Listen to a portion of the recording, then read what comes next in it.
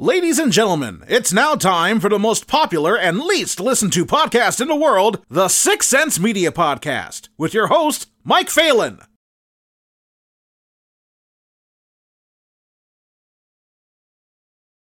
All right, so what is groupers? Yeah, buddy. Groupers. Well, it's a fish that lives in the sea, and it's big. It's a big bass fish. All right, it's also a film. over. Perfect. It's also a film that I cobbled together, that I made, and I've been working on for over the last 3 years now, because that's how long these things take when you're doing so much of it, on your own. But it's a feature-length film, and it's all about homophobia and bullying and group mentality. That's where the title comes from: group mentality, group thought, which kind of rubs me the wrong way, Mike. And the premise of the story is this. There's a young attractive woman in her early 20s who turns out she's in grad school, and she goes to a bar and picks up these two homophobic bully jocks that are like high school seniors, and she takes them home, and they think they're going home to have a threesome, but she's got other plans. She ends up overpowering them with a taser and tear gas in her van and knocks them out, and then they wake up at the bottom of an empty pool in an abandoned house, and they're strung together, facing one another, and she lets them know that the only way that they can get out of their predicament is if they choose to be gay for each other. They have to choose homosexuality in their circumstance. And there's a lot more to the story. It turns out that they were bullying her little brother for years in high school, who happens to be gay, and suggesting that homosexuality is a choice. And she gives them the opportunity to prove or disprove their theory. Why did you pick this particular subject matter? It all happened by a mistake. I've been writing for years and years and years towards, working towards making my first feature, which has been the lifelong dream. However, everything that I write is always at least $1 million to produce, and I'm not real good at schmoozing and rubbing elbows with Hollywood types. I never have been, so I wasn't sure how I was going to go about getting that kind of funding for a first-time filmmaker. But luckily, I was talking to some friends a few years ago about Chinese finger traps, and it just kind of occurred to me that I had not seen a Chinese finger trap in a long time. Have you seen a Chinese finger trap recently, Mike? Like, they just kind of disappear when you become an adult. No, I haven't. Even in novelty shops, they're hard to come by now.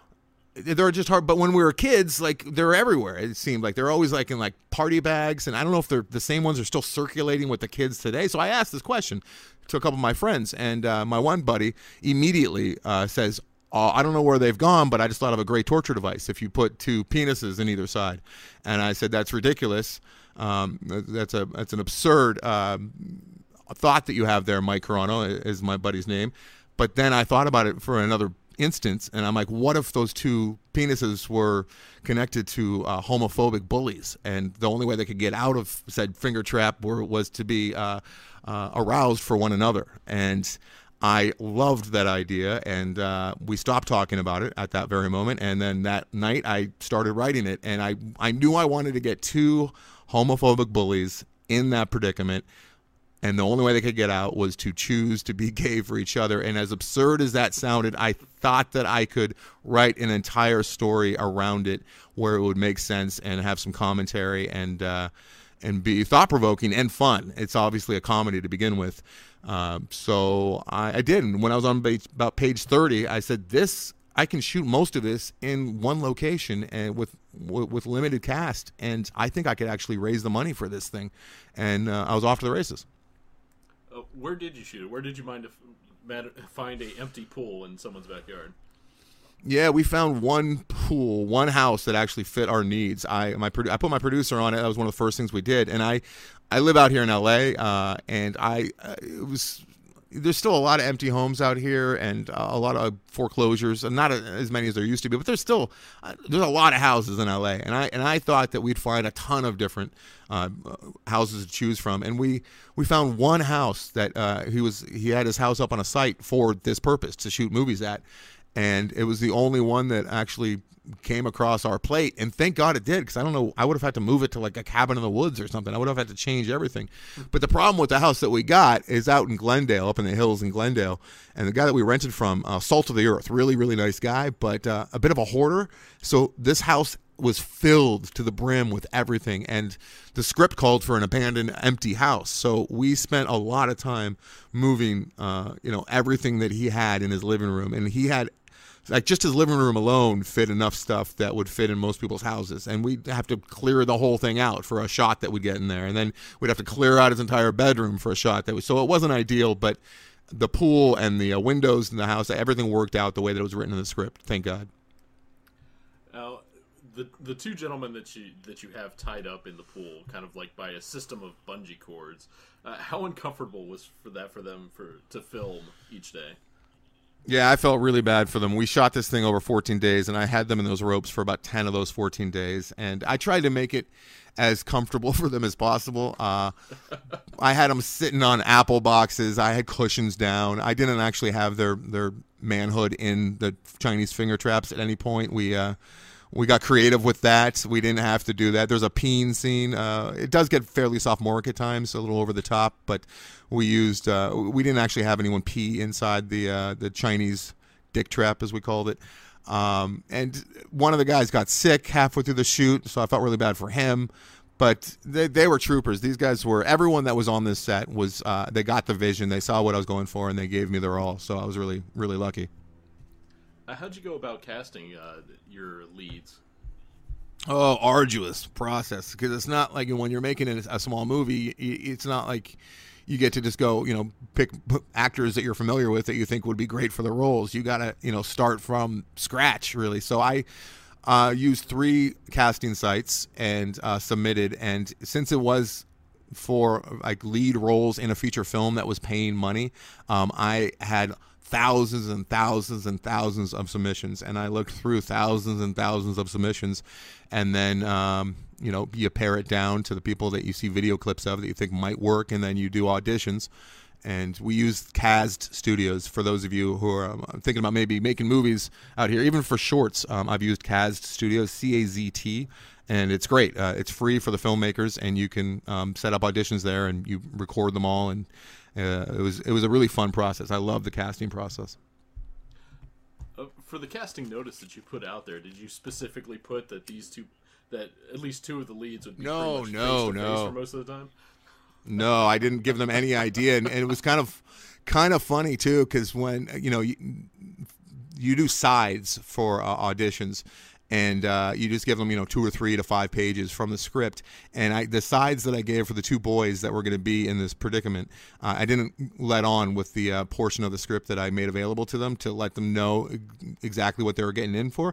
So when I did land on the 2 homophobic jocks for my leads, it was Pete and Cameron are their names. They're like such sweet guys too. They're so different from the dicks that they're playing in this movie. I let them know that I said, good news, bad news. Good news, you got the part if you want it. Bad news is here's what it entails, and it's pretty out there, and you might want to talk to like your family about it before signing on. And they both did. They said, okay, let me get back to you. And they both talked to their parents and let them know that they got cast in a feature film, but they were going to be portrayed as evil homophobic bullies, and that their penises were going to be suggested to be inside a Chinese finger trap for much of the movie. And they got back to me, and they're like, "Oh yeah, they're cool with it. Everything's good. Let's do this." So there was that.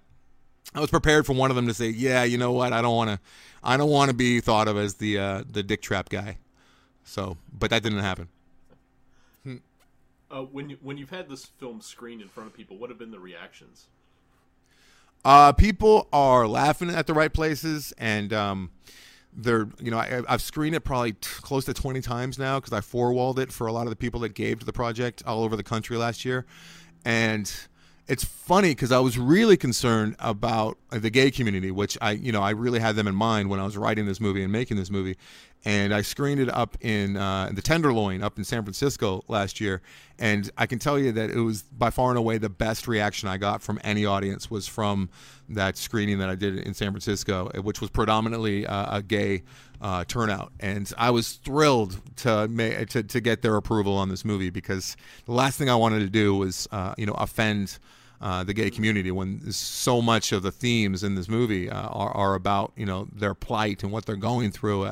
Even today, especially today, with some of the laws that are being bandied about and whatnot, it's getting absurd. So I was really worried about stepping on toes there, and was thrilled, like I said, to come out the other end and have them embrace it. Was there any specific feedback that you got back from the LGBT community about this movie? Yeah, the one thing that I was most concerned about is, okay, so in the center of this movie is this gay brother who I mentioned earlier when I was talking about the plot, who gets picked on by these two bullies. And I think most writers probably would have been more careful than I was with his character and made him more of a sympathetic victim. And I didn't want to do that, because if I did that, this movie would have been preachy, and I really didn't want to make a preachy movie. I don't respond well to preachy movies, and I made his character somewhat despicable and a pain in the ass. So I was afraid that the gay community might have been looking for somebody who's a bit more of a sympathetic victim that could come out on the other side, standing high and proud. But that's not who I wrote. But they were fine with it, because most of the gay guys that I talked to and lesbians up in San Francisco, they said we're tired of being shown as victims, and there are gay guys like your character in the movie that we all dislike because they flaunt their this almost to as a bully pulpit themselves, which is what I did with that character. So that was some of the positive feedback I got. And honestly, no one gave me any negative feedback, but maybe that's because I'm standing there, and people like to give negative feedback on social media, but not to people's faces. So didn't get any negative feedback in person. When and where will people be able to watch the movie? So yeah, it's getting a theatrical release here in LA for a full week run at the Beverly Hills Laemmle Music Hall starting September 27th, and it'll be screening there for a full week. And then we're doing like a one night only type event in 5 cities if we meet the thresholds for tickets sold, and we're getting pretty close on a couple of those. That'll be New York, San Francisco again, Atlanta, Chicago, and Washington, D.C. And you need to get a ticket for those screenings by September 23rd or 24th, depending on which theater.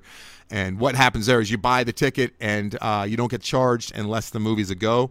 And that would be October 1st at 7:30 in those 5 cities. And if your city meets the threshold, looks like Chicago and Washington, D.C. will meet that threshold. So it'd be great. And they're playing at like big, nice, beautiful, like AMC type theaters, landmark theaters. So it'd be great to have you guys come out and check it out before it hits the platforms, which will be sometime before the holidays.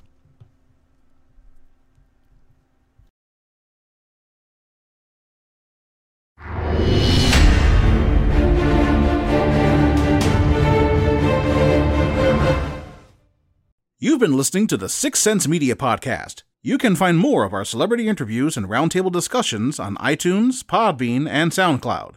Be sure to check out our movie, TV, and video game coverage at sixthsense.com and fanbolt.com.